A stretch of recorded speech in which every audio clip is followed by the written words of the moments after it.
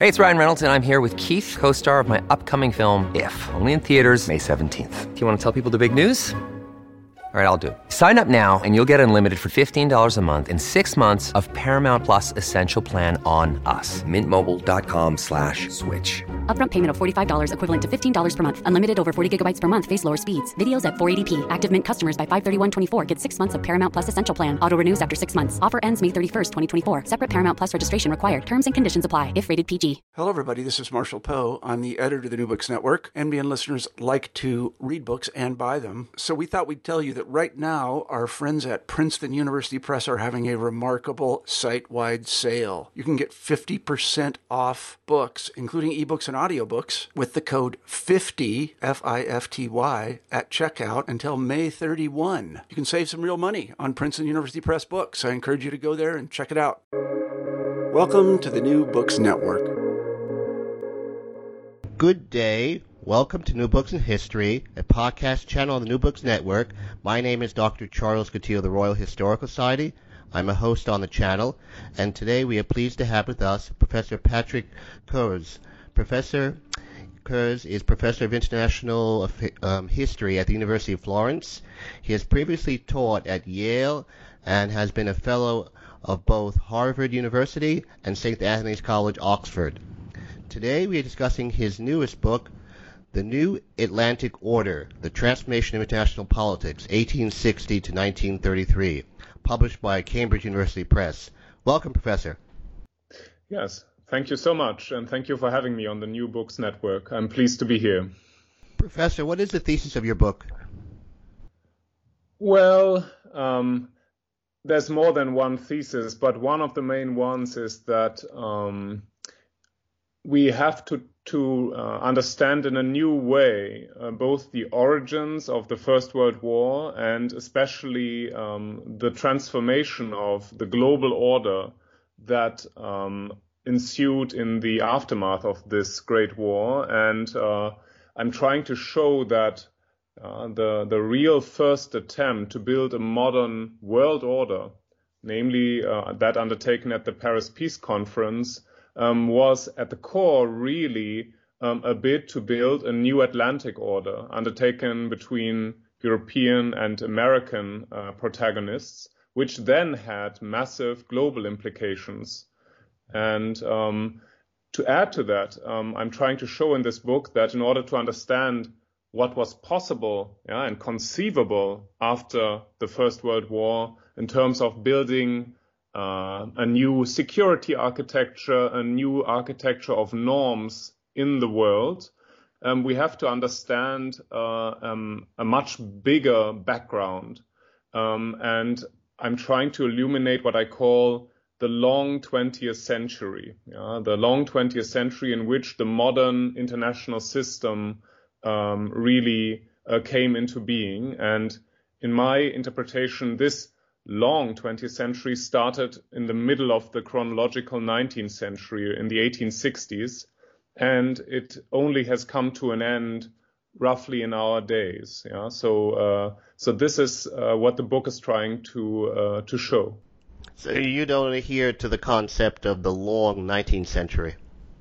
I think this is a very interesting and illuminating concept, and I'm engaging with it, but I'm asking in this book, so what is it we have to try to understand if we want to see what kind of transformation took us from the world of the mid-19th century, in which at that point you had still a very kind of variegated world, with a Vienna system prevailing in Europe, and very separate sort of spheres of order in the Western Hemisphere, in East Asia and so on. And so if we try to understand, so what changed the entire world from then onwards, I think we have to go beyond the long 19th century ideas, which always end around 1920, and rather take into view this sort of century that commenced with this globalizing imperialist competition, that caused so much disarray and violence in the end, and the Great Wars, in my interpretation of the 20th century, but then also the attempts that were made by policymakers, activists, many others, to reconceptualize what it would take, what kind of international order would have to be built to regain something like global peace, and global order under the new circumstances. And for this, we need to have a wider focus, which I call the focus of the long 20th century. Would it be true to say that the late Paul Schroeder was a major influence on how you envisage international politics in the 19th and early 20th century? Yes, absolutely. Paul has been a long-term sort of mentor and friend ever since I wrote my first book, The Unfinished Peace, after World War I. And the starting point in this book has a lot to do with his idea of what happened in the long 19th century. You might know in his very important work on the transformation of European politics, he, I think, makes a very superb case for understanding the transformation that occurred after the French Revolutionary and Napoleonic Wars, and the both European and global significance of the Vienna system. Now, my book, in a way, takes this as the starting point and asks, why did the Vienna order of the 19th century collapse? Why was it no longer possible to maintain something like an international concert under the pressures of state development and imperialist competition from the mid-19th century onwards? So this is the kind of calamity. These are the conflicts that in the end, in my interpretation, led to eventual learning processes and attempts to recreate something like a modern Atlantic concert in the 20th century. Why did the Vienna settlement of 1814-1815 collapse in the mid to late 19th century? I think one has to look at this both from an inner European and a global perspective. In the inner European perspective, one could certainly argue that the Vienna concert maintained a kind of equilibrium that was hard to reconcile with the ever more forward-moving forces of the age, liberal nation-building forces, and at the same time, it could only last as long as those who were maintaining the system were interested in developing it further. And when especially British policymakers were ever more interested in expanding their imperial global system, the British Empire, and were investing ever less in what was happening in continental Europe, this concert corroded ever more. Then, of course, we have the Crimean War, which really made it implode. But I also think, as I try to show in the first part of my new book, that you have the rise of a new kind of set of priorities and understandings of international politics, what I would subsume under the heading realpolitik, in the era of Napoleon III and Bismarck on the one hand. And you have these immensely dynamic forces of modern state building in the Industrial Revolution, demographic changes and others, which really altered the entire landscape of international politics, especially from the 1860s onwards, with the unification of Germany, Italy, the reunification of the United States after the Civil War. And so you have a constellation in which there is ever more competition and struggle and ever less coordinated, concerted conflict management. And I think this is something that then finally led to a corrosion of the original Vienna concert instead of its globalization. And so you have eventually, by 1914, these very kind of antagonistic alliance and alignment systems that faced each other when the crisis of 1914 ensued. So it would be true to say that, unlike some other scholars, you believe that the period of so-called high imperialism was one of increasing instability as per international politics. Of increasing instability, so increasing, yes, conflict, and there were many instances. This has been shown by many scholars of managing crises, of at least preventing an all-out war, but there was structurally ever less being done to address the underlying competition, and to envisage a kind of international politics that would really led to a more equitable but also more sustainable international order. And this is of course a time, and this is another theme of the book, in which you have certain German, Russian, French policies. You have Japan coming in as a new kind of member of the highest tier of this club of imperialist powers. But you also have a United States that is still not taking any major international responsibilities, but very much partaking in the informal and partly formal imperialist race, especially, of course, on the so-called Pacific frontier and in China. So I'm trying to show how you had certain counterforces, international lawyers, the Socialist International, others who were warning that that the kind of mobilization, the kind of competitiveness, the kind of world power pursuit was carrying immense sort of seeds of danger of potential war. But at the core of international politics, you had other kinds of premises that still prevailed, and that, in my view, led to a situation when, 1914, after the first escalation of the July crisis, you have the British Foreign Secretary Sir Edward Grey calling for the European concert to step forward to solve this crisis. He still could utter the words, but the concert no longer existed. And instead, we have the escalation towards war, which then changed everything in the First World War. Would it be correct to say that you're not entirely comfortable with adhering to the concept of Primat der Innenpolitik in your treatment? It's true. I'm trying in the introduction, I'm trying to lay out a new kind of methodological and also theoretical sort of approach to modern international politics. And I find it much more convincing to speak of interdependencies and interrelations between domestic politics, international politics, and ever more, at this time of world history, transnational politics. That is, you have very dynamic inner state developments.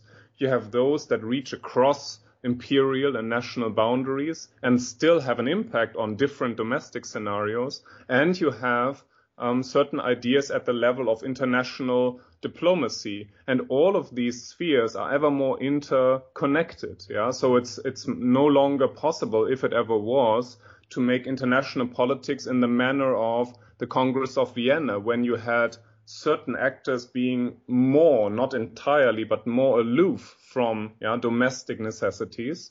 My book also tries to show that in this very tumultuous period, we have an overall trend of democratization, of more sort of participation of societies, of different actors, also in international politics, which made eventual diplomatic agreements or peace negotiations far more complex than they had been before, because all of these main actors, if we eventually come to the Paris Peace Conference in particular, they not only had to sort of find ways to reconcile their divergent interests and outlooks, they also had to find kind of agreements that they could legitimize domestically, because they were more or less democratically elected leaders. And this is a structural change in international politics that goes far beyond the primacy of in or domestic politics, in my interpretation. Why do you posit that imperial rule of the pre-Great War period was, quote, unsustainable in key respects, unquote? Mm-hmm. In particular, because I think that it had created a kind of dynamism, a situation where a particular set of states were using their relative and temporary superiority in terms of resources, power projection, and political influence to try to navigate and manage their differences and to allow a kind of expansion at the expense of whoever was not part of this prime club. This became, I mentioned it already, I think especially, of course, blatantly obvious in the so-called scramble for Africa, but you could also see it in the changes in East Asia, where, as I mentioned, only Japan, after the so-called Meiji Restoration, which was more a revolution, was defensively trying to modernize, not to suffer the fate, as they saw it, of the Chinese Empire, which by the late chronological 19th century, in my view, the formative period of the long 20th century, was a subservient a state, highly corrupted and at the mercy not just of European sort of spheres of influence and imperial ventures, but also, of course, American capitalist and political influence. And when there was an attempt to found, with Sun Yat-sen and others, a first Chinese republic to try to make China into a sovereign state, the kind of interests and the kind of ideas that still were prevalent at that time made that impossible. So it created a situation in which, in large parts of the world, I think there were a kind of hierarchies that were not sustainable for long. At the same time, of course, this pursuit, this competitiveness on the world stage set the mental stage for this mobilization also of military and political and social means that without which you would never have had this very inflammatory situation in 1914. So here too, I think the idea that one could have sort of just kept out of all-out war became an ever thinner proposition. And this also made this whole way of doing international politics, in my view, unsustainable, which was then so shockingly shown in 1914. Why do you state that the United States was, quote, not yet a world power in the decades before 1914, unquote? Yeah, in short, as I'm trying to show, modes of conduct and certain traditions, the Monroe Doctrine, of the self-understanding of U.S. elites, basically had led to a situation where the United States, after the Civil War, had become a very important industrial, economic, eventually also financial power. But in terms of international politics, it was still a power that was picking and choosing. It was trying to have its imperialist cake and eat it without taking any responsibility in the international arena. It was neither part of any alliances or security arrangements. It basically was an aloof power, and there was an ensuing debate within the United States. We can think of figures like Theodore Roosevelt and others who were trying to take the United States more into the direction of a leading power on a par with the British Empire that was supposed to, maybe at some point, as he saw it, head a kind of league of policing powers in the world. But there was no consensus or even a large debate in the United States about what it would really take to take responsibility in international affairs. And the only sphere in which the United States was a leading power was that of international law and arbitration. So, for example, in the making of the Hague Conventions before 1914. But this, again, had not translated into the idea that it should take political responsibility beyond the Western Hemisphere. And of course, in the Western Hemisphere itself, it was acting as a self-appointed imperial hegemon, and losing a lot of legitimacy in the process, and with all the interventions, especially in Central America at this period. So by the time the First World War escalated, it was, as I tried to show, very ill prepared for taking on a major role on the world stage, as the new president Woodrow Wilson commanded or was trying to suggest. And so it is no coincidence that at first he tried to sort of stick to this position that the United States should be a neutral power and stay out of this major conflict, which eventually he could no longer do. Would it be true to say that you agree with Sir Christopher Clark's revisionist view of the outbreak of the Great War? Not entirely. As I tried to show in my first part, I think the idea that one has to take a very broad view and has to look at the multiplicity of actors, the complexity of the situation, and the the complexity also of decision-making processes. I think this is a very valid point.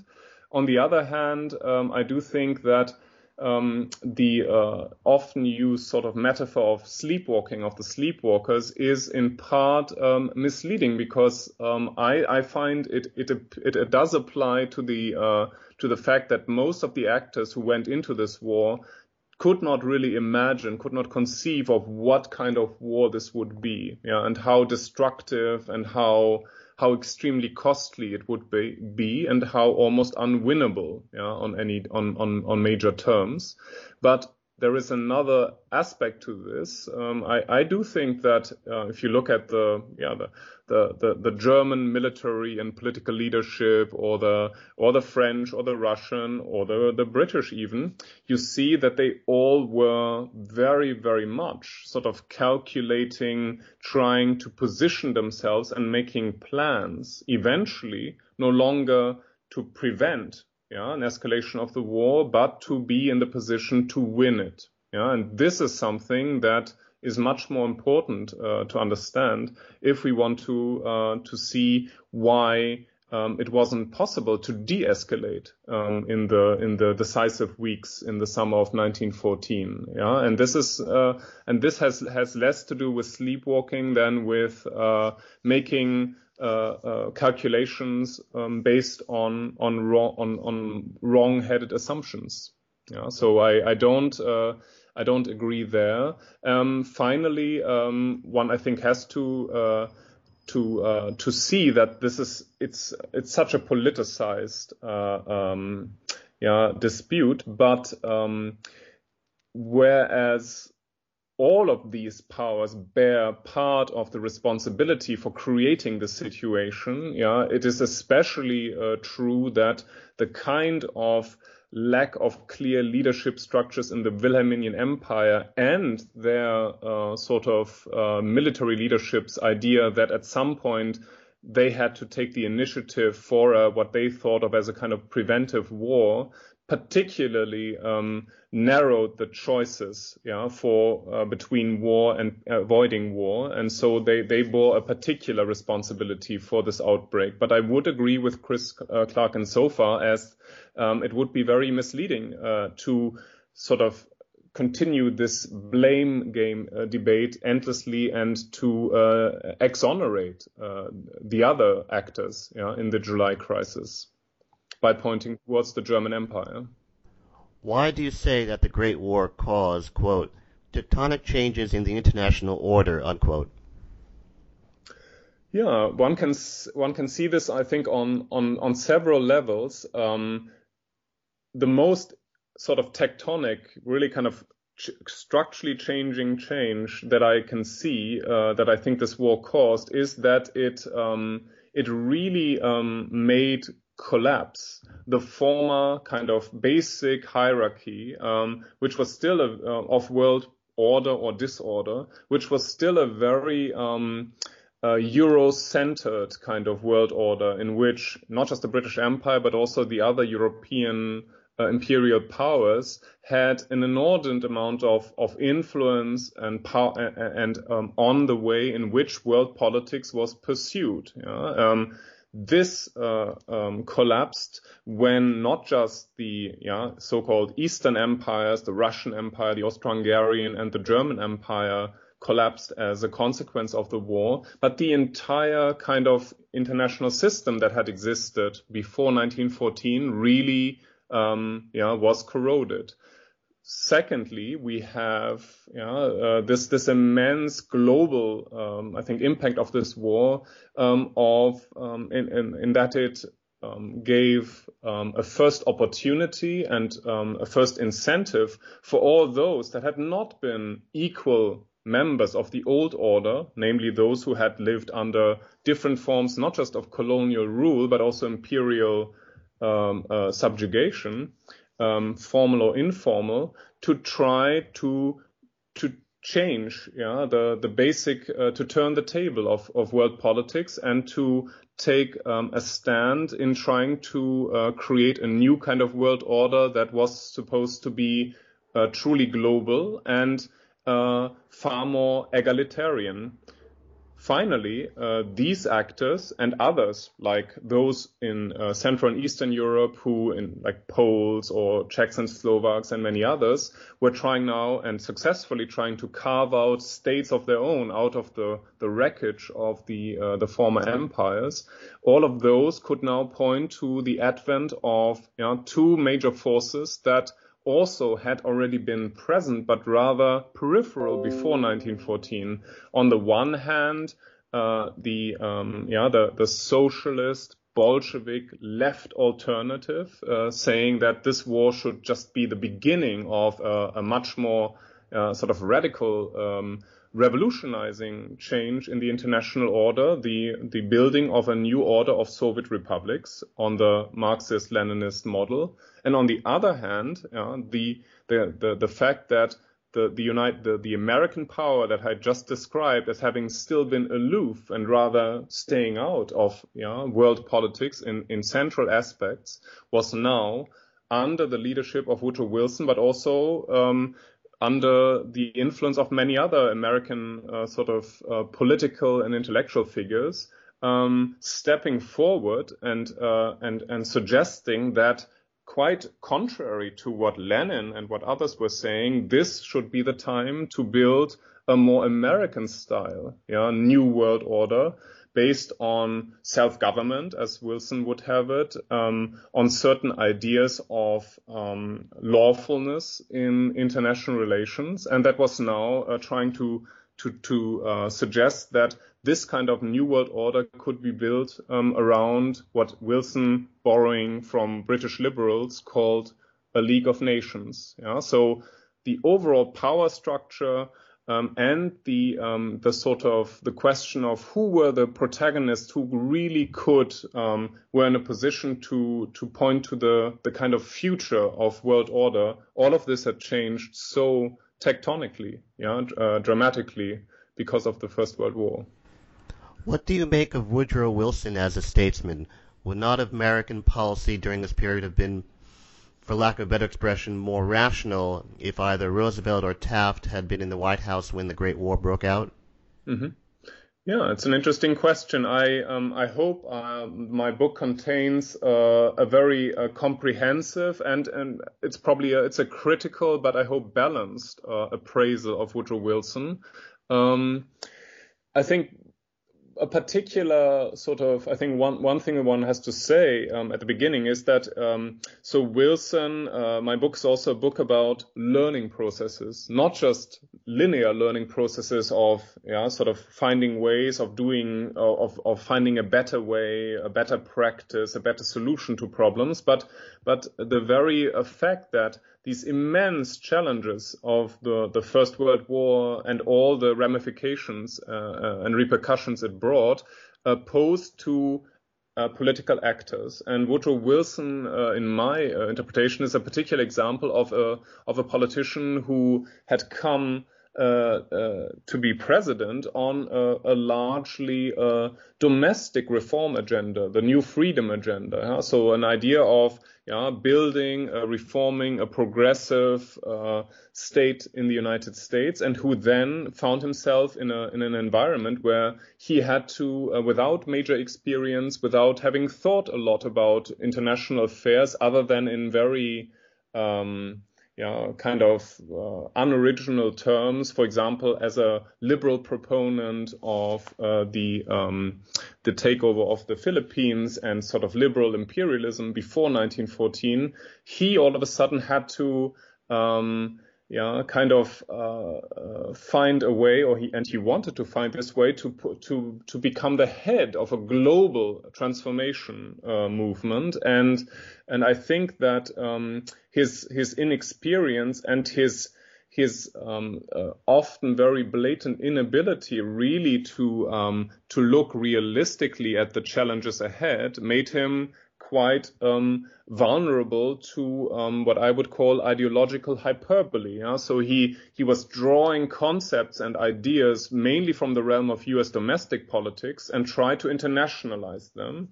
And in the process, for example, in suggesting that it was possible and feasible to build a new order of self-governed states that would replace the old order of empire, and at the same time to suggest that one could replace all the old kind of, in his view, European-style power politics with a new kind of international politics of collective security based on the League of Nations, of course created, I think, expectations and created sort of or heightened demands for change that he himself was not in a position to deliver. And I think one of the most interesting questions here, and this is a central theme of the fourth part of the book, which deals with a new reappraisal of the Paris Peace Conference, is how far Wilson and his advisors really had to learn that they could not simply decree the terms of this new world order, that they were not in a position of power or did not have the kind of prestige or the kind of bargaining power to basically determine what would happen in post-World War I Europe, East Asia, and so on. Rather, they had to learn how to negotiate, how to pursue very complex negotiations, especially with the most powerful counterparts that they would encounter, the British government, the French government, the Japanese delegation, and others. And in this respect, this is speculative, one could imagine that if you had someone like Theodore Roosevelt, he would have, for example, tried in his own way to build far more of a common kind of front and a sort of with, for example, the British government, or would have been, let's say, more forthright in pursuing certain priorities. But my underlying point in this book is that any American leader at this time faced an immense double challenge, namely to learn on one level to negotiate, to interact and engage with the rest of the world in finding new terms of world order, and on the other hand to persuade, convince American public opinion, but also Congress and the different power structures within Congress, of course, especially the oppositional Republicans, that his kind of future idea of an internationally committed United States as the stalwart sort of hegemon of the new League of Nations would actually be both in America's interest, but also what what Wilson called true Americanism called for at that time. In fact, this was very contested. And as we know, Wilson was particularly inept at building political sort of bridges between the different factions in Congress, and eventually failed in his attempt to try to sort of pressure Congress into accepting the Treaty of Versailles and his vision of the League of Nations, with major consequences. If Taft or Roosevelt had fared better at that stage, I'm not so much into a speculative history.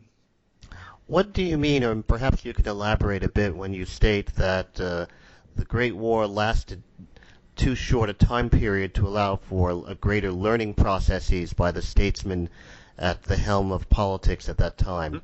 Mm-hmm. Yeah.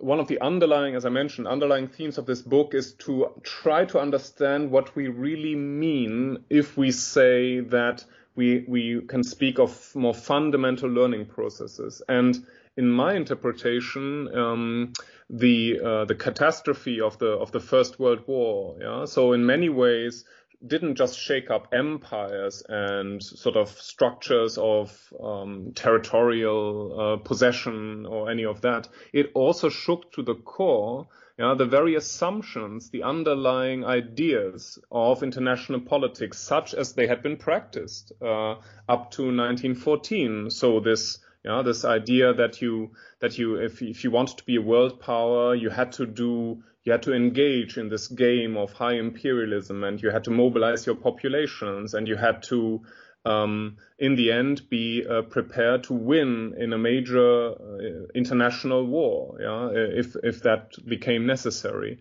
So, as I'm trying to show, many of the actors who would come to the fore, to the helm of their respective states, nations, or movements during the First World War, they were in part trying to draw lessons from the catastrophe of the July crisis and this ever escalating industrial mass slaughter war that ensued afterwards. But they were still, on the other hand, very much in thrall of the kinds of assumptions or ideas of hierarchy, of what international security was based on, that had prevailed before the war. They had been socialized. Most of them had been socialized in this era of high imperialism. And in Wilson's case, to start there, I think one can show, as I try to show quite clearly, that whereas he was using a lot of a new language of egalitarianism, of equal rights, of those who had been just objects of international politics now coming to the table of the League of Nations and so on. He, on the other hand, was a politician with strikingly hierarchical views of who was supposed to be at the top of the global hierarchy and who was capable, for example, of governing themselves. And so he was exhibiting a lot of basic assumptions that many liberal and not so liberal imperialists had espoused before 1914. And in Wilson's case, this created an obvious massive tension between the rhetoric and the kind of expectations it created on the one hand, and his actual practice of, for example, negotiating major terms of, for example, the mandate system of the League of Nations in a way that was mainly serving the interests of the top-rung powers, of imperial powers, and not so much of those who wanted to escape from the yoke of imperialism. Similarly, I think a very interesting case here is the attempts of French policymakers, Georges Clemenceau, those who were trying to devise French policies after the First World War, to on the one hand think of a better way to ensure French security, especially against a possible future German attack. On the one hand, and on the other hand, they're kind of being wedded to older concepts of maintaining a certain military balance of power that basically led them to try to design a League of Nations, also an alliance with Britain and the United States that came into major conflict with British and American ideas of creating not an exclusive kind of new order of the victors, that would just contain and basically subdue the vanquished of this war, especially the newly founded German Republic of Weimar, and in this way, they too were on the one hand trying to learn lessons to try to base French security on a different structure than before 1914. Yet they were still practicing or made political choices that were much more in tune with the old style politics. And this is a general, this is I think one of the general phenomena. In my outlook at the end of the book, I'm trying to suggest that one way of understanding the long 20th century in a new way is to get away from these ideas of the 20th century 30 years war, that have long been rather influential, where you think there's almost an inevitable escalation of a First World War and then a Second World War. I'm more interested in what I call a 50 years learning process, where some of the questions of how to build a more legitimate and more stable European and global order that were already on the horizon in 1918 are only being dealt with more convincingly after the even greater shock of the 1930s, the Great Depression, and then the Second World War. And some of the structures, such as the North Atlantic Alliance, or the later idea of having an inclusive European recovery program, these ideas were already around in 1918, but they could only be implemented after deeper lessons had been learned on both sides of the Atlantic, also by American policymakers. And this was not possible yet. In the short interval between the U.S. Really engagement in the First World War in 1917 and the Paris Peace Conference in 1919, this was too short a period, too massive a shock to draw more fundamental lessons. So you do not agree with the late Zara Steiner's more positive view of the Versailles settlement? I have great respect for Zara's book, The Lights That Failed. I think it's a real milestone. It's a great work. But I generally, tend to disagree with the idea that in the end, I think she's absolutely right, and I'm also trying to stress that in my book, in emphasizing how demanding and complex the task of order building and peacemaking was after the Great War. So any account that would easily suggest, oh, they failed here or they didn't do that and they could have done better, I think that's very fallacious, and very misleading. On the other hand, I think Zara Steiner's work is the best kind of the kind of work that suggests in the end what was done in 1919 was the best possible compromise, and it could have worked if it only had been executed. And here if you've read the book, you will have seen, I take a fundamentally different view, because I do think that in its original form, the kind of system that came to be known as the system of Versailles, and then we also have the other, Parisian kind of treaty systems that were negotiated at that time.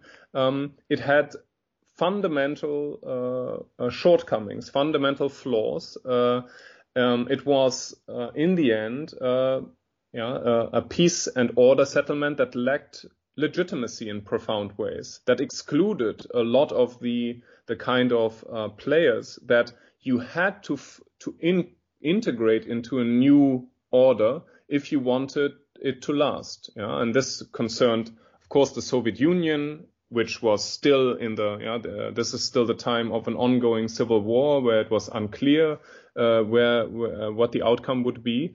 But especially, and this is one of the key points of this book, it is a settlement that as yet failed to offer any real form of inclusion and mutually beneficial positioning of the defeated powers, especially the nascent Weimar Republic in Germany. And I'm trying to show in the final sort of outlook of this book that a lot of what actually benefited international order was done not in 1919, but in the years after the Paris Peace Conference, in the 1920s, when after further crises and the Versailles system showing itself as being rather unsustainable, especially, of course, after Wilson's defeat in the treaty fight, new steps were taken, and by the mid-1920s you have the beginnings of a reform, quite a fundamental reform of the Versailles system through the London Agreements of 1924,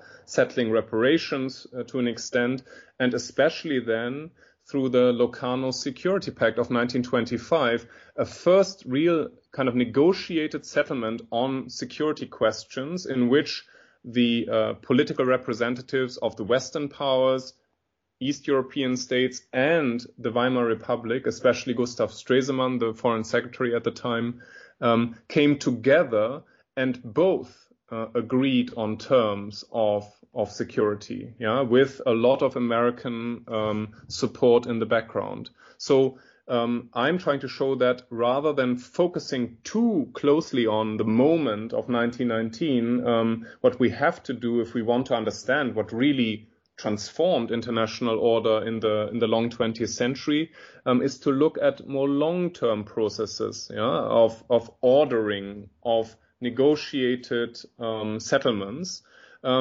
in which, for example, the 1920s and then the late 1940s and 1950s stand out as two very, very formative periods of in which the kind of international order that is still with us today in fundamental ways, but is under threat, was actually being created. Why then do you disagree with the realist critique of the Versailles settlement? Yeah, I think I already made that clear, I hope. So I think the most influential realist critique of the settlement of Versailles, in my view, is that or as usually, that especially British, but even more so US policymakers and governments were not sufficiently willing to support France in basically maintaining a piece of force and a piece of containing by all possible means and isolating the defeated powers to prevent a German resurgence. So the idea that became very current again, of course, after the rise of Hitler and the Second World War, that the real problem had been that Germany had either not been sufficiently sort of broken up or put under such restrictions, militarily, economically, and in terms of its sovereignty, that it could never have had the capacity to challenge this Versailles system ever again. And as I'm trying to show, I think that a thorough, a comprehensive analysis shows that the priorities in 1919 were quite different ones. Namely, that as some very important American and British, also French actors understood at the time, the real challenge was to create a kind of security architecture through the League, but also through American and British assurances to France that would allow a process of safe integration of the defeated into the post-war order.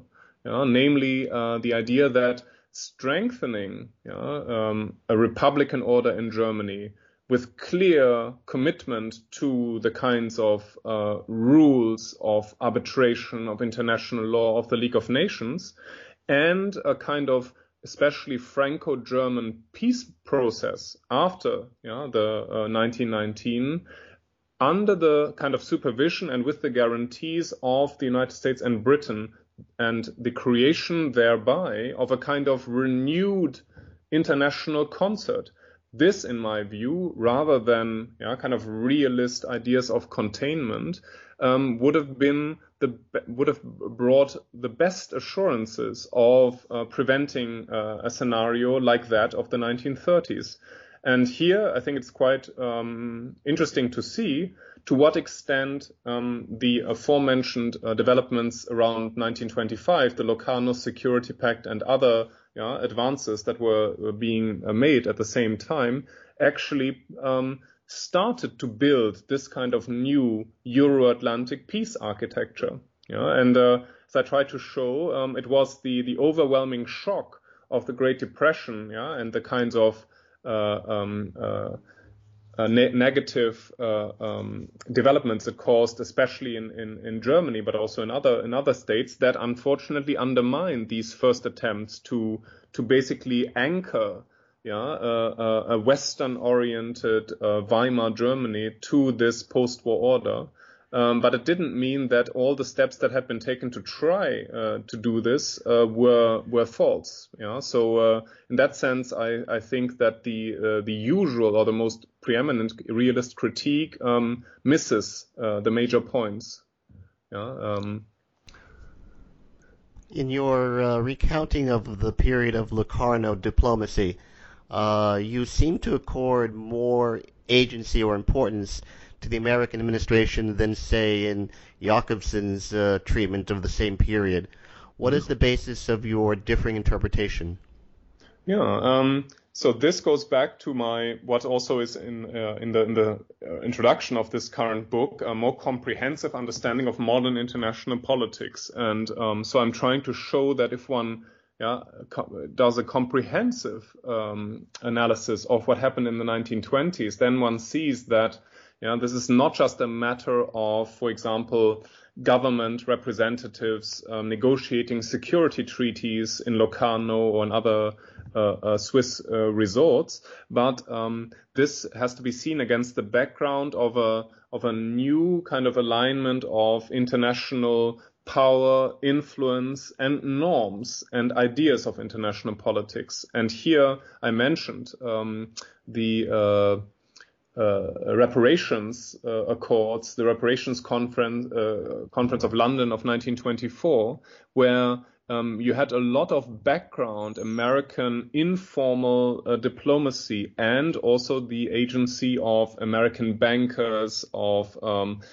financial agents, we might say, like Young, who were trying to sort of prod the Europeans to from a position of ultimatums and very confrontational international politics, that had come to a crisis in the so-called Ruhr conflict of 1923, with a real Franco-German standoff, towards more modern ways of making financial and political agreements that all sides could live with. And as I'm trying to show in this book, these are in some parts almost complex bargains that almost pre-note or sort of predate the kinds of agreements that would nowadays be made within the European Union. At that point, of course, under much more dire circumstances and with a much more hostile basic scenario, you have the first sort of agreements that are actually being negotiated with the help of informal diplomatic processes, in which the United States is not at all isolationist. So it's not enough just to look at the kind of formal commitments. Are the United States part of the League or not? Are they part of security agreements or not? We also have to look at this much wider sphere of international politics. And there's another dimension to that. This is also the time, especially in the 1920s, when a lot of the non-governmental activists and those who wanted the United States to play more of an engaging, a leading role in international affairs, were also stepping up their demands. The Council on Foreign Relations was founded, and other pressure groups. We still have we have a lot of activities of these actors that are also trying to build bridges across the Atlantic, including to Berlin and to Weimar Germany. And this is the wider backdrop. This financial, one might even say cultural. This idea that international politics has to be modernized. It has to be sort of taken out of the kind of spheres in which very few unaccountable leaders were making big decisions into a phase in which a lot of the emphasis was on creating, let's say, a new framework in which it became ever more normal for German, for French, for Polish, and for other policymakers to work on commonly acceptable and legitimizable solutions rather than in perpetuating the kind of antagonisms that the First World War had brought. And in all of these processes, both the Republican administrations in Washington of the 1920s and the new kind of networks of transnationally operating American actors had a major influence, far more than I think more traditional historians have recognized. If your book could be said to have a hero, I suppose it would be Stresemann. At least in your treatment, he's the statesman who seems to have learned the lessons of the post-1914 period the greatest. Yet, when his private papers came out in the mid-1930s, there was great disappointment in the West at the fact that he seemed to be much more cynical about Locarno diplomacy, and in fact seemed to indicate that under certain circumstances he would be willing to forcibly revise the Polish-German frontier. That view of Stresemann doesn't make an appearance in your book. Why not?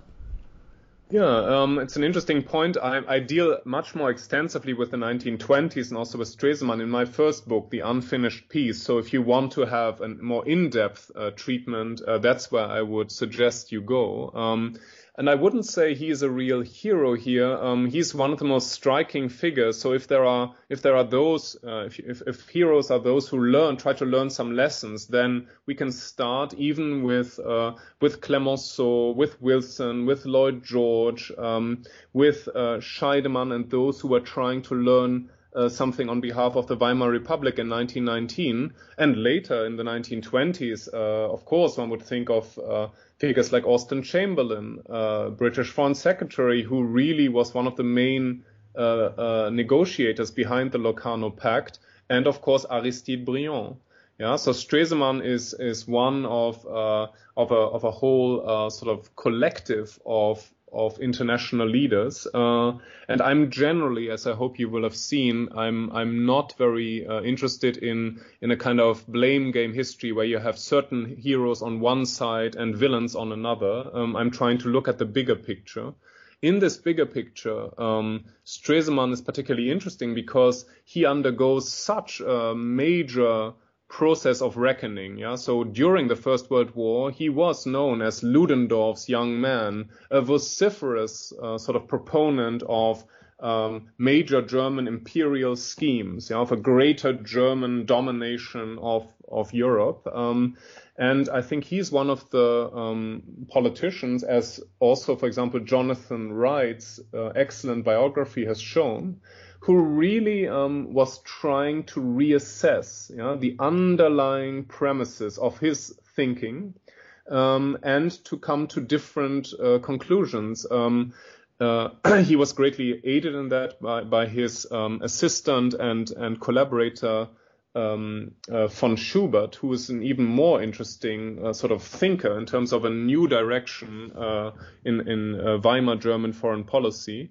Yet Stresemann, and here we come to the other part of your question, I hope, he was also an actor, of course, who had to scale very sort of problematic force fields. Yeah? So he had to gain legitimacy for what I believe was his genuine commitment towards a new European and Euro-Atlantic concert, towards collective security in Locarno, and towards Franco-German reconciliation.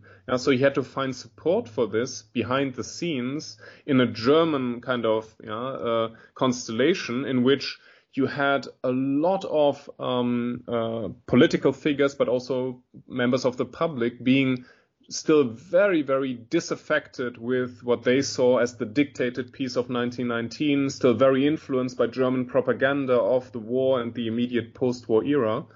And Stresemann, who had worked as a journalist, was especially very, very good in trying to address audiences in ways in which in such ways as he thought would allow him to carry on with his not at all cynical, in my view, policies, but very realistic policies of arguing that it was completely illusory to try to prepare the ground for a new German victory in a great war, in a rematch of the First World War.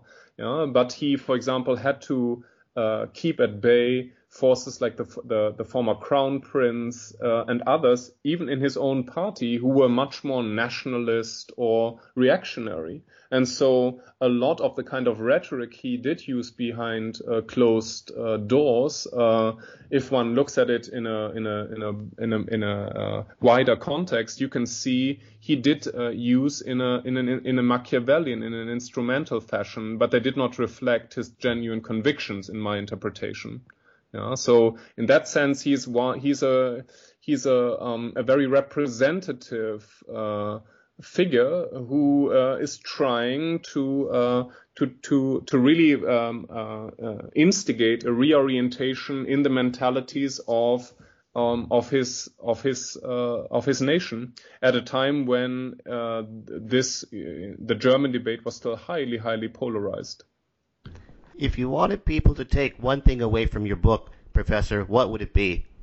I think in the end, it is a thought that has a lot to do with the current calamities, the current problems we face in the world, and that is, I hope one realizes when reading this book how incredibly difficult and with how incredibly massive sacrifices it was attempted to build for the world a more legitimate, a more egalitarian, a more democratic international order that would prevent what up to that point had been chronic escalation of tension, conflict, and eventually massive war. And I hope to instill, to show in this book that this was something that famously Max Weber called the drilling of very, very thick planks. So what worked, what created such order were not easy decisions made at a peace conference or something that could be done in a short time, but rather the lasting commitment to trying to not just develop ideas about collective security, sovereignty, human rights, and minority rights, but also to find frameworks that would effectively protect them, and to not just suggest that this was a task for a few aloof statesmen, but for wider societies. And the book tries to show in the end that this is a task that is never done. You never turn the corner and say, well, we've done all that, now we can concentrate on something else. And I think our current crisis shows, when we look at Russia, we look at the problems over Taiwan and China, that a lot of these harder lessons and the willingness not just of governments but also of voters to stay attuned to these broader challenges and to ask themselves, what kind of international engagement and understanding are required to meet them. This is sort of the legacy of the New Atlantic Order, and that's something I hope the book does convey. On that observation, I would like to thank you very much, Professor, for being so kind as to speak with us today. This is Charles Coutinho. You've been listening to New Books in History, a podcast channel on the New Books Network. Thank you, Professor, very much. Thank you for all your very, very interesting questions, Charles. All right. Thank you. It was a pleasure.